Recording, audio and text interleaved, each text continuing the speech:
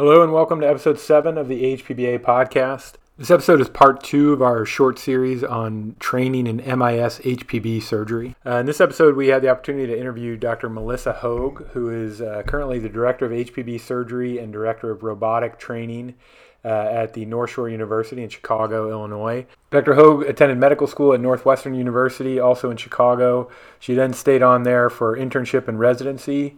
And she did her fellowship at UPMC. She then stayed on at UPMC as staff and became an integral part of developing their robotic training platform, particularly their robotic pancreatectomy platform. During our time with Dr. Hogg, we discussed the development of that robotic HPB training platform that she started at UPMC and has expanded well beyond at this point. We also discussed the future of robotic HPB training, both for residents and fellows and for practicing surgeons who are looking to expand their skill set to include robotic HPB surgery. We really enjoyed this interview with Dr. Hogg. She was very entertaining and fun to talk to, but also it was really a fascinating interview with someone who is really a pioneer in the field of HPB robotic training.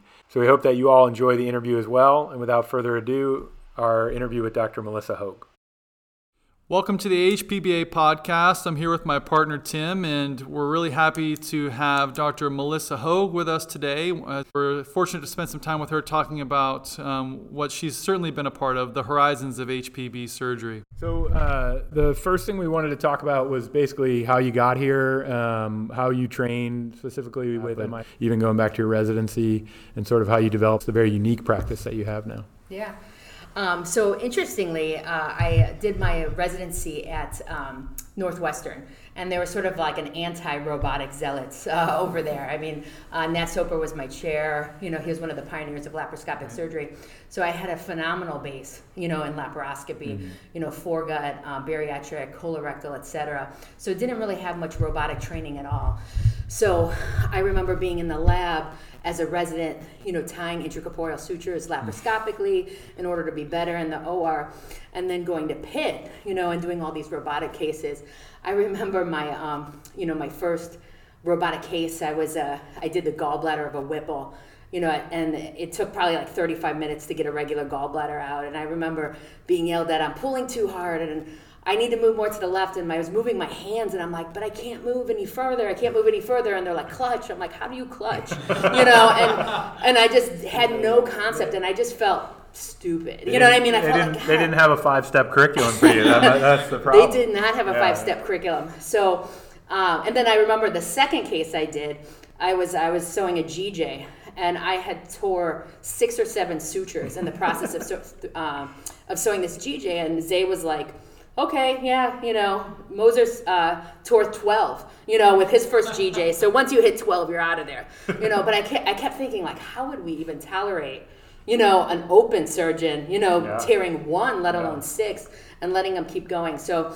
we tracked at Pittsburgh for what type of fellow position we had, and I was the clinical trials fellow. So part of this was getting a master's in clinical research at the University of Pitt during my fellowship.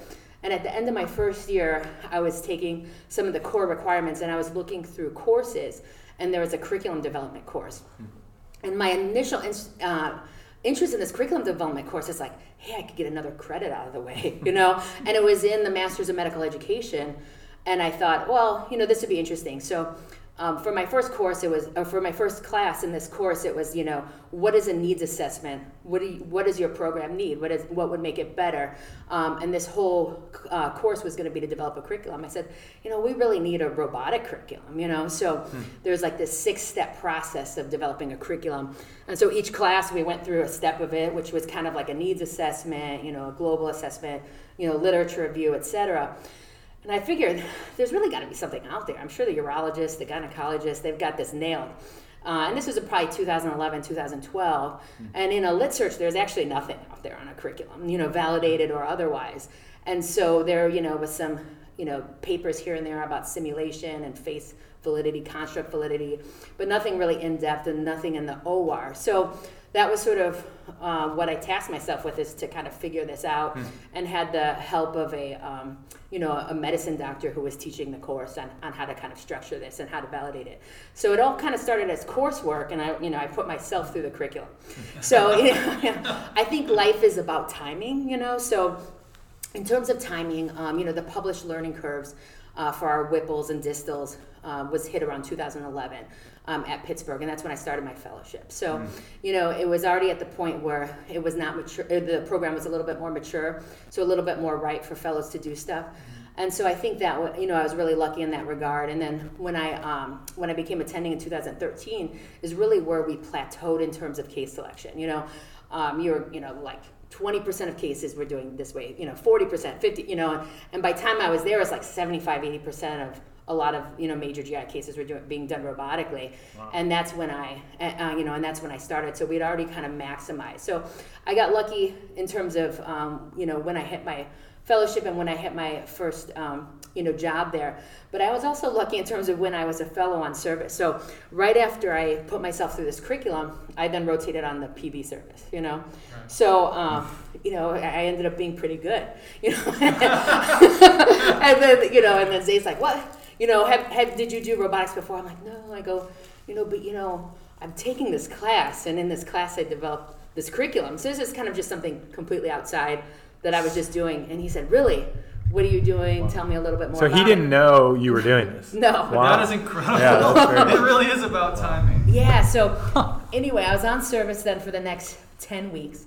And then, there was, Moser had just left to Boston. Zerk had just started. He was out, for some issues at this time. So it was a little bit of a battlefield promotion in the fact that, I was getting to do a lot of these cases with Zay, and, he was just giving me more and more autonomy at the robot. And, eventually after about 5 or 6 weeks, I was able to do the robotic Whipples on my own. And then, after that, he started to recruit me, to do this. And kind of one of my stipulations was I wanted to get my master's in medical education if I were going to take the job, that I wanted to build a curriculum, have it supported financially, by the department, and have it made mandatory, for all the fellows. So those are kind of my asks, and they were easily granted. And that's sort of the beginning, of the 5-step curriculum. That's incredible. I'd like to just take one step back, if I may, just to talk about your training and residency, how you obviously came and were trained under one of the major pillars of minimally invasive surgery, with Dr. Soper at Northwestern. Was there any type of formal curriculum for laparoscopic surgery at that time, or was it something to what's similar to I think a lot of people did, which was your curriculum was a 5-step curriculum in the sense that your first year residency you held the camera, the second year residency you got to use one hand, just kind of trial by fire, which I think a lot of us did with laparoscopy, and then taking that a step further, talk about the opportunity we have with robotics, starting this type of a curriculum earlier, whereas we started to do this 20 years after laparoscopic surgery started. Yeah, that's a great question, and I actually am very fortunate that we didn't have a structured curriculum from like a milestone or a validated metric standpoint, but we did have a very consistent manufactured curriculum. So our vice chair of education was actually a non-surgeon, someone named Deb DeRosa. And so one of the big things for Northwestern, at least when I was there, now it's like Carl's, regime of, health science research and and everything that's going on there. But there was a lot of education research. So we basically had a Thursday morning, all residents, you have your grand rounds, your M&M, but then there were didactics, and there were also technical stuff. So each week you had to do technical training from like intern level to chief level. And, FLS was part of that. And then also just, intracorporeal suturing, intracorporeal anastomosis, open, et cetera. And they actually used a residents as teachers themes for this. And I think this is really an ingenious way to make sort of the manpower extend. So what I mean by that is, you can't have like attendings down there every week, you know what I mean, doing this sort of stuff. But essentially, different chiefs were in charge of it. So, I may, as a chief, go down there and be teaching PGY2s, how to endo loop, PGY3s, how to, staple, etc. So we did have a curriculum. We didn't have like graded metrics on it.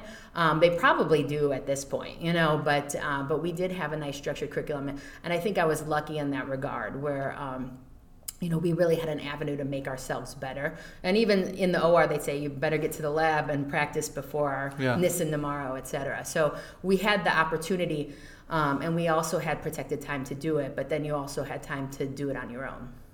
Interesting.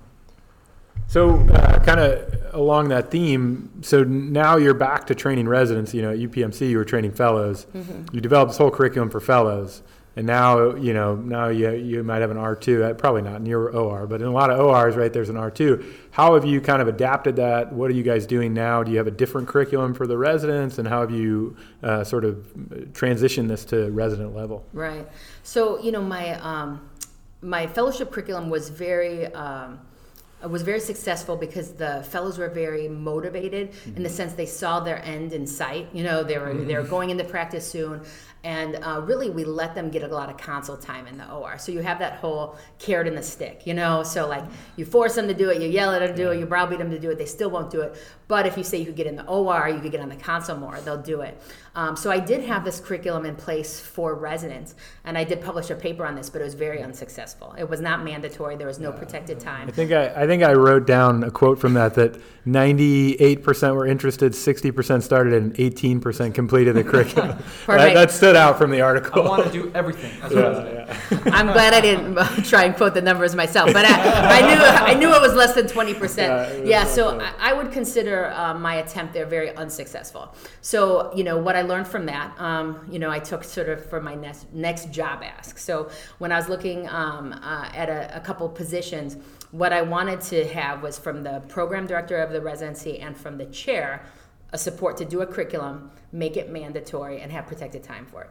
So what I have now is I have a PGY3, Melissa Hogg robotic rotation, that's 2 weeks long. So it's carved out so that the residents don't have any clinical responsibility during that time. They actually do have to take call on the weekends. I can't protect them from that. But Monday through Friday from 8 to 5, they're mine, Wow. So we have a dedicated curriculum that starts in simulation, does, basic docking, instrument exchanges, but then, does everything from suturing to hernia repairs to different anastomotic drills, et cetera. And so, we videotape them, we grade them.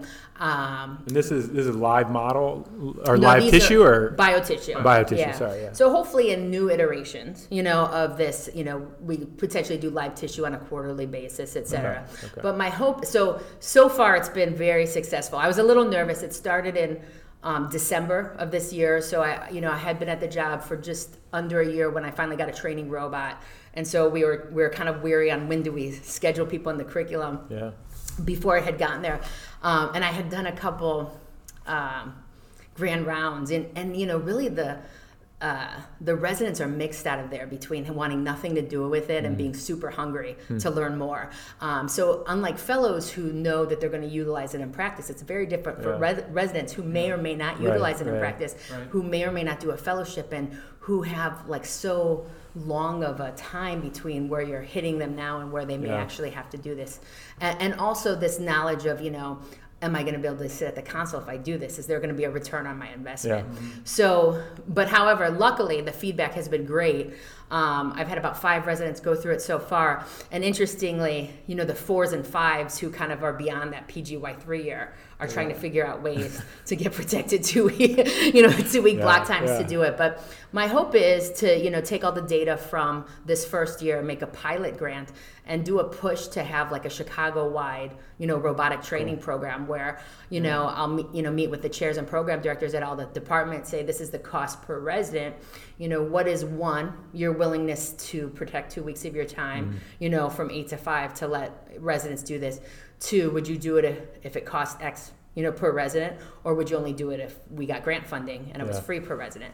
So I think those are kind of the three big questions to ask. But what I would love to see is, every program in Chicago, or a number of them, do this. And I think that would be a great way to start getting a lot of data on teaching people advanced skills at an earlier level, using proficiency metrics, and how does it A, shape what they want to do with their career, B, shape how much engagement they get, on the technology as a resident, and structure just how people are choosing residencies and fellowships, based on what the tools that are offered there. So on that, when you're teaching a R3, right, it's not, your goal is not for them to be able to get through a Whipple at the console. No. So what's your goal for an R3? What's a good R3 doing at your hospital where they're actually on the console? Yeah, no, so it's interesting because at this point, remember, we're mostly simulation, but the rest is kind of like a personalized curriculum. So my hope by the end of 2 weeks is that they have a full understanding of how everything works, the console, the robot, the instrument exchanges, and that they have improved competency, with the technical performance of stuff and with tissue handling and manipulation. So I'll usually do a couple mentor sessions throughout these 2 week period, and the last mentor session will typically be in the OR. So the first time I did, I had PGY3 come in and show the hepatojejunostomy, Wow. So he comes into the OR, and then, there's a chief on service. I'm like, I hope you don't mind. I'm going to let the PGY3 sew this. And, he hadn't done any robotic training. So, at that point, he wasn't doing anything on the robot yet. So, and the chief wasn't mad. He was actually really excited for the PGY3. So I told him, I said, listen, you have to do 98 more of these if this one leaks. in order to improve your rate of leaks. But it did leak. He did great. And I really think that, I proved to myself that in 2 weeks, someone with absolutely no experience can, sew on a robotic Whipple. Now, would he be ready for an uncinate dissection? No way. You know what I mean? But there's some things that you could teach at that. So now, kind of that's what I try to do, kind of the last day or the last 2 days of their rotation, is I let them come in and do one step of the Whipple, either the gallbladder, the HJ, or the GJ, depending on who. If I have a fellow in there, then I'm kind of the fellow's going to want to sew the anastomosis. We'll let him take the gallbladder out, But now, have the general surgeons commented to you that, they're doing? Are they doing robotic taps or robotic choles, and they're saying, hey, these threes are really good now? Yeah. So we're not quite there yet in the sense. At Pitt, that definitely came out, with the fellows, doing other stuff like gastric and colon, et cetera. But just with this starting in December, I now have one of the PGY3s who's on a general surgery rotation where they are doing a lot of hernias. So I'm like, did you get on the console yet? He's like, this is my first day on service. I'm like, will you tell him you did that robot rotation? And sort of what I do as part of the curriculum is, I have every robotic case going on during those 2 weeks. And I'll just go watch so-and-so do that hernia. And they ask them a lot of questions, so that they see them in the OR and they're talking to them, and that they see the drills down there to hopefully, stimulate the attendings too, that they're actively learning to do this. Well, maybe now would be a good time to just maybe kind of talk about the 5-step curriculum that you pioneered. And I think it was recently published, 2018 publication for our listeners who aren't familiar with that. And then maybe any modifications you've now made in the past couple of years since that publication. And then any changes between Pittsburgh and now Chicago. Yeah. So, the first step is simulation, so I think that simulation really just masters the console. It's not going to make you a better surgeon. It's not going to teach you how to do an operation, but it'll make you think quicker, in terms of which hand to move, which leg to move, how to toggle, how to clutch, etc. Are you using the ones that come loaded from Da Vinci?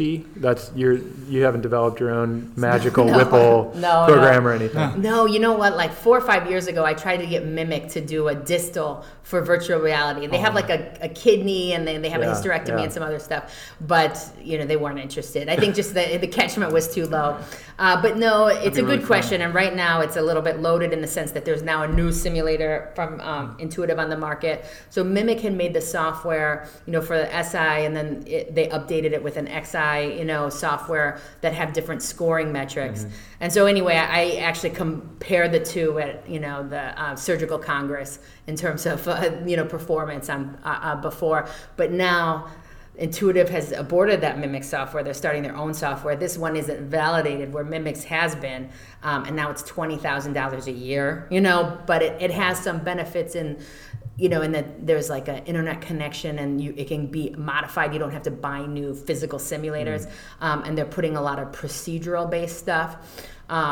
So anyway, I'm kind of in a quandary now because we're getting that simulator, and then now do I have to revamp the whole step one? Everything so gets reinvented. I don't want to talk about it. Sore spot. And then the second step is sort of the inanimate curriculum, which a lot of this is biotissue drills. I mean, anything inanimate, like in a dry lab, you can use vessel loops, you can use, anything really. I do use this company called Lifelike Biotissue where I order a lot of things for like, blood vessels, bile ducts, pancreas, bile, etc.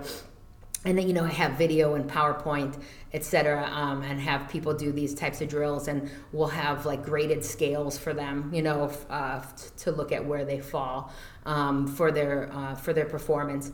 And then the third step is sort of a video library, and I think really watching raw footage, you can learn a lot from. These nice, pretty videos are obviously, are obviously great, and I think we have a lot of those from just conferences like HPBA and et cetera. But seeing some live footage is helpful for people that want to adapt a new technique to see, like, how do they manage this part of an operation. And so I'm trying to decide whether I make these public, so now I've had them private.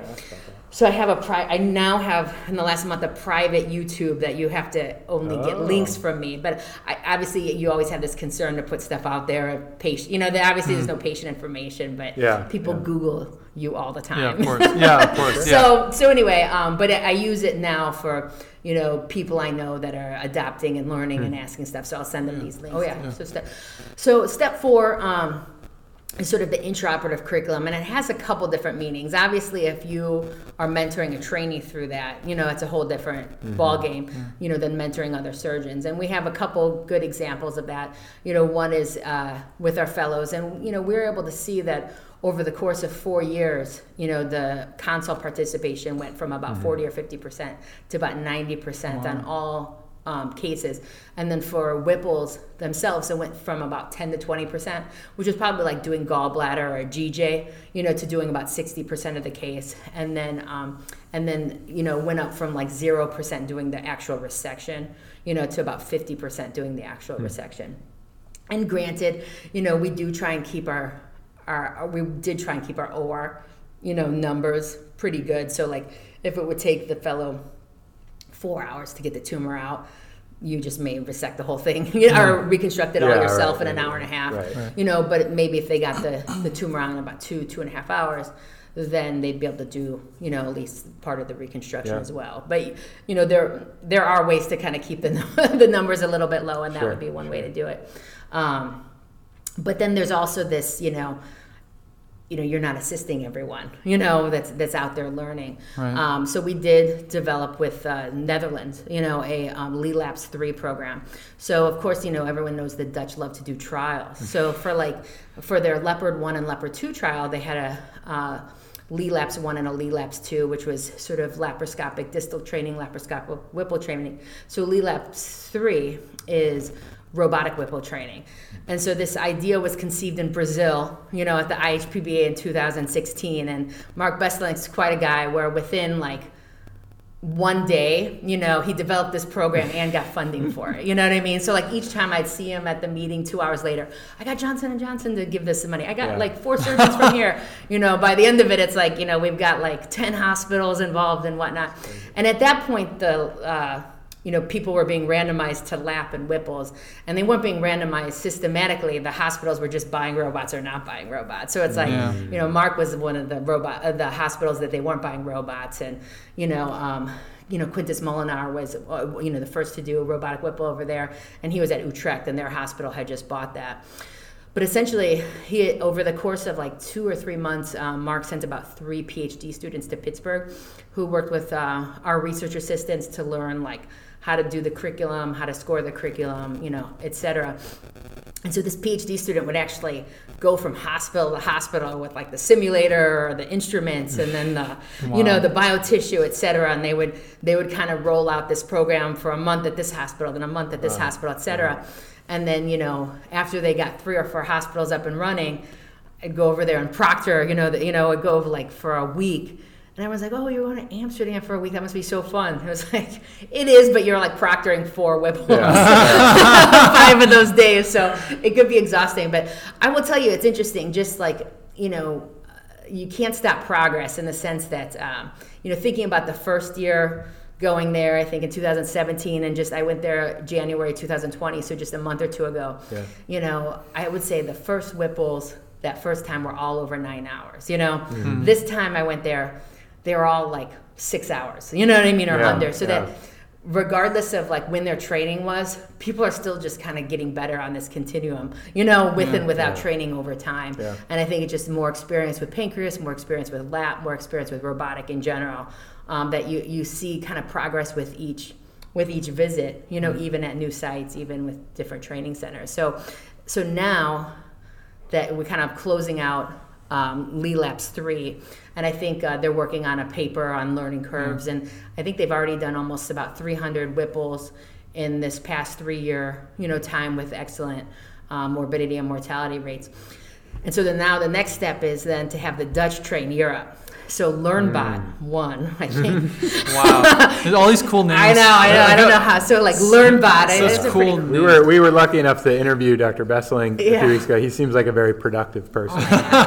It's very impressive how much. It is pretty amazing. Yeah. I mean, he's just a whirlwind, and and he's got an army of PhDs. So it's like, man, I have like a 23-year-old, that I'm like happy with, but the stuff that these PhD medical students can accomplish is pretty amazing. But I think Mo Halal and him, myself was starting this LearnBot program. So like, so all of the European stuff, and then now the proctors will be, from the Dutch, that'll be able to go over there. And I think that's kind of like the next generation. I've just kind of submitted 2 papers. At Pitt, we've done, the first generation learning curves for like Whipple and distal. So now I have submitted the next generations for Whipple and distal. So I'm still waiting to hear about those. They're out there in the ether, but looking to see like if you are kind of like starting from scratch, you're figuring out where to put the ports, figuring out where to sequence an operation, figuring out how to train your staff, et cetera. How long does it take you, to overcome this learning curve? But if you're just jumping in like myself, and this program was like 7 years mature before I got there. This was started by Herbzan and Jim Moser, and so I didn't have to start from scratch, I was able to, stand on the shoulders of giants as it is to then overcome a learning curve with more advantages, I should say. So we're looking at that now, at least from Pittsburgh. But the true test is really these centers like the Netherlands, our fellows who go out and practice, other attending surgeons who have taken our courses and are now in practice doing it.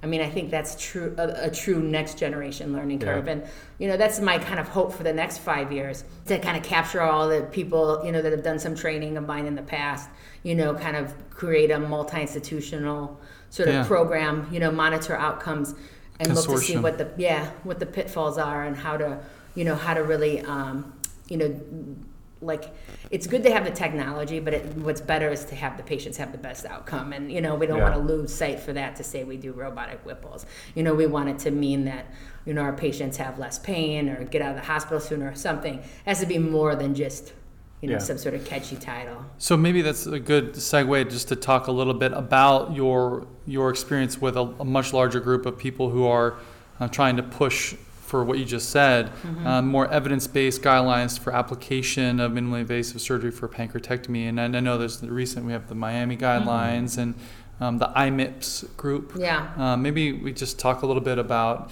if you were to start to try to apply minimally invasive surgery to your pancreatectomy practice, What would you recommend for surgeons who are trying to do more of this in an evidence-based way? Yeah, no, it's a great question. I think that's what everyone is sort of wanting to know right now. Of course. And I think, tell me what to do. I think the evidence-based guidelines were great, and they're like a starting point, Right. to help give people the backing to do it from their infrastructure standpoint. Like, look, I'm not out there doing something crazy by myself. Yeah. Look at these evidence-based guidelines of all these countries and all these societies that are saying, that distal may be the standard of care and that Whipple's safe and that you can do some of these other stuff. So on the one hand, it gets you kind of like a foot to stand on in order to start a program, but also with cautionary tales about implementation and training. So for that, I was the head of the steering group on training and implementation. And so we are looking at several factors like hospital volume, surgeon volume, training programs, et cetera. And I mean, there's not a ton of training programs out there. The Chinese and Japanese have some in terms of sort of more of a, I don't know what's the word, sort of outside of the training realm where you kind of just walk up the ladder, you know what I mean, in terms of a hierarchy within the system. And obviously the Dutch have had a lot of lap programs, and we've had at Pittsburgh the robotic training programs. But I think, overall we think that when people are starting up from scratch, they should do something. There's no reason to just say, I'm going to do this lap robot, whatever, tomorrow, but I'm not going to watch someone else do it. I'm not going to make sure I have any technical skills. I'm not going to have mentorship with this, or I'm not going to take some course if it's offered there. The problem is there's not a huge number of courses. You know what I mean? Yeah, of course. But I mean, I think there's a lot out there, and I was, port placement, operation sequencing. There's a lot of things to think about that can be done. And so I think that having, people do at least some sort of training, but also have a mind of their infrastructure. And so I think one of the issues with the Leopard 2 trial that was closed early, is that before this, everyone had done only about 20 cases, but the published learning curve had been more than 20 cases. So probably the surgeons were not over their learning curve yet. But two, I think volume also played a huge issue. And I think that, you go from, centers that are maybe doing 20 a year Whipples, and then they're doing lap Whipples. And so maybe their inclusion criteria is 12, and then they start to randomize 1-to-1, and then you go down to 6 or 8 a year. So I think one of the issues with that trial was the volume of the centers with the randomization made the numbers per year pretty low. Yeah. So I would say that every center in the U.S. or elsewhere doesn't need to be doing MIS pancreas surgery. I think that, the trouble is, someone's doing 3 or 4 a year, and they're like, well, maybe if I start doing it this way, people will send them to me, and then they do one and then never do one again, and that probably one didn't go very well, So I think there's a lot of that happening. And if you look at national database numbers, you'll see there was 1,000 Whipples done at 450 centers. You know what I mean? So, median is 1 per year. The 5 years later, the median is 2 per year. So, I think that the national numbers are really just showing, that people are probably abandoning this technique because of low volume. So I think the biggest thing for people to think of is there some way I can get some training before I start doing this? And should I be doing this because I have the adequate volume to support this? And let me think of not just my total volume, but how it would be affected by my inclusion criteria at the beginning of my learning curve. But then also, is there a way that I can expand this volume, like partnering with other surgeons within my department? And I think that's one of the reasons that the UPMC program was successful, because when Dave Bartlett and Herb Zay actually were the ones who started this early on, they didn't have enough pancreas numbers with just the two of them. So then they brought in every pancreas surgeon. We should all be doing this together. And these are competitive people. They weren't they're eat what you kill in practice. And so I'm not saying that every center is going to have a setup, that allows that. But Pittsburgh didn't either when they did it. And then now, Bartlett gave all his pancreas to Zay to build this. Moser brought that in, and between the two of them, they had, a high volume to keep growing that. Yeah.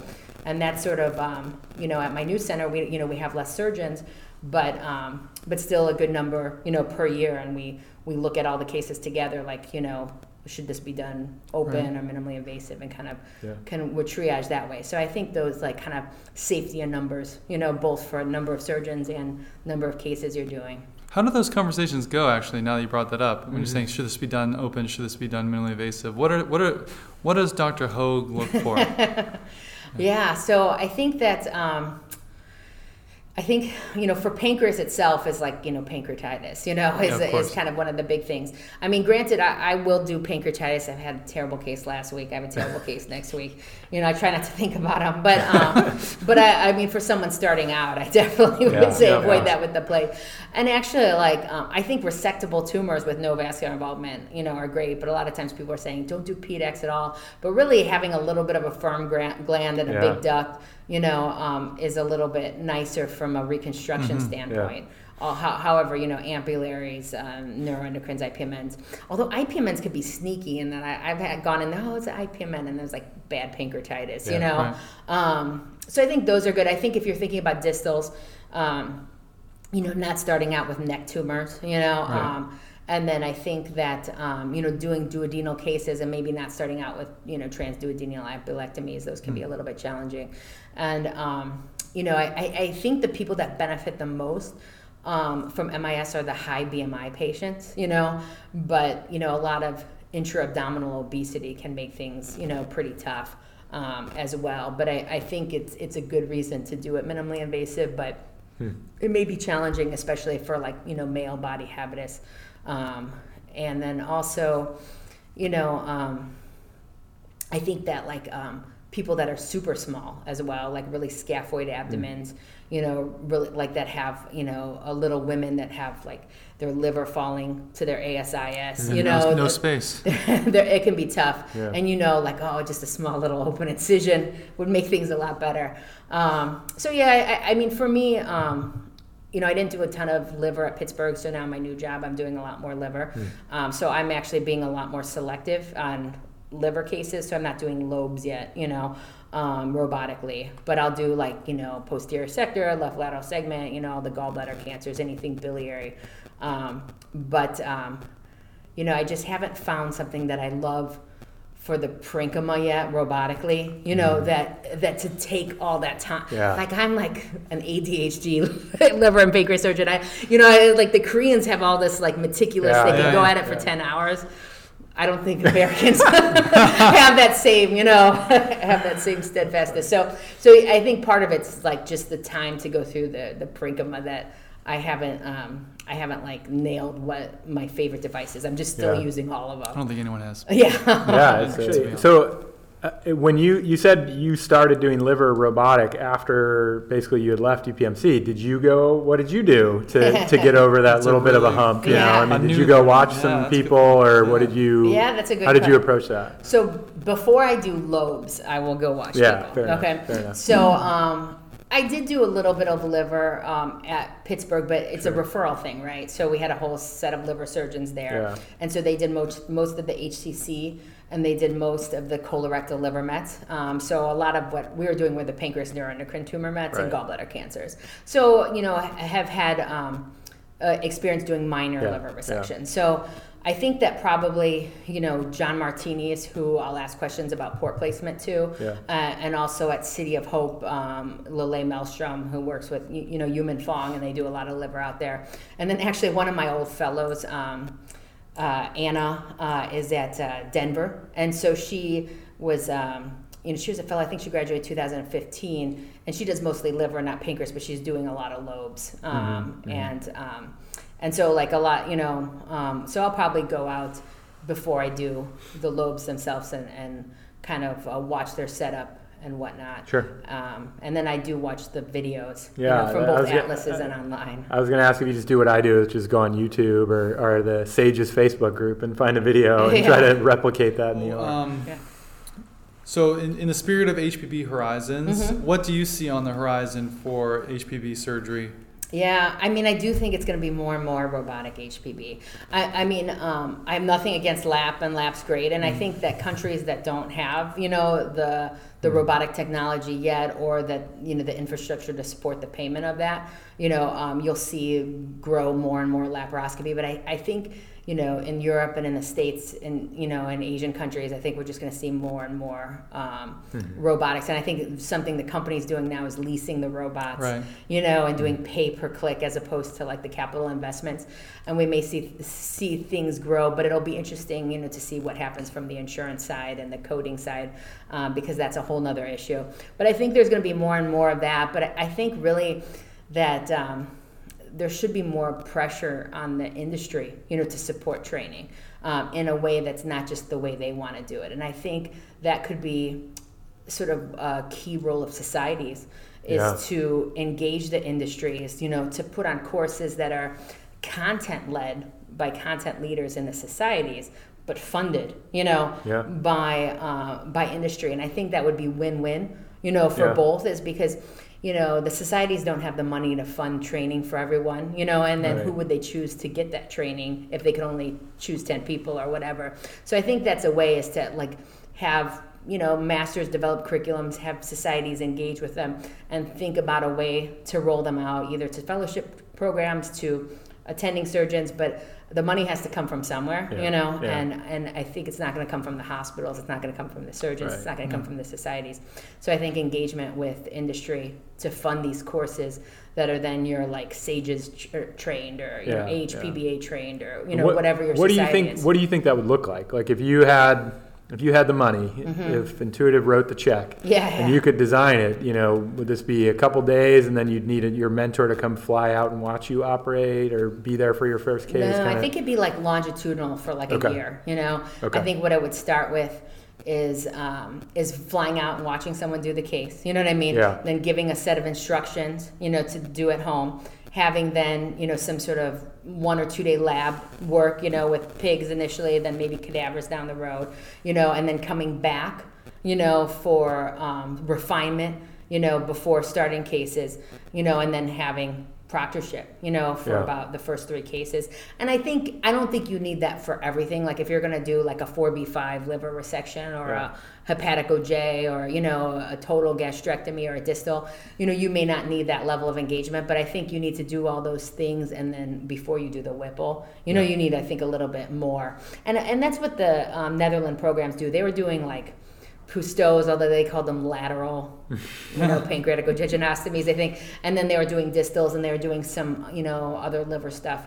So they were getting, some reps in before actually doing the Whipple.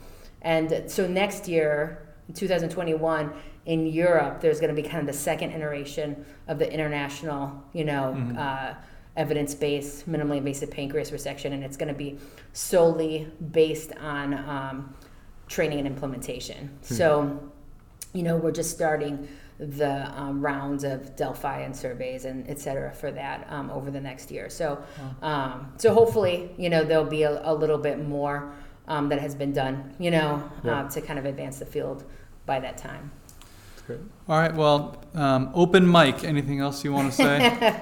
No, thanks you guys. Thanks for putting this podcast together. I think you'll have to definitely figure out ways to disseminate to all the HPBA, maybe, you know what I mean? To get the viewership up, and then have people even kind of write in what they think, ideas would be, Speaking of which, we'll put a plug in now. So the HPBA has a Twitter handle, has a Facebook page, and the podcast itself will have those as well. So that's a good way to engage. If you guys have questions, maybe we can tag Dr. Hogg and she can respond. Sure. But if you have questions, suggestions, please reach out to us there. But we know you have places to go, but we appreciate your time. It was great. No problem. Thank you very much for your time. Thank you so much.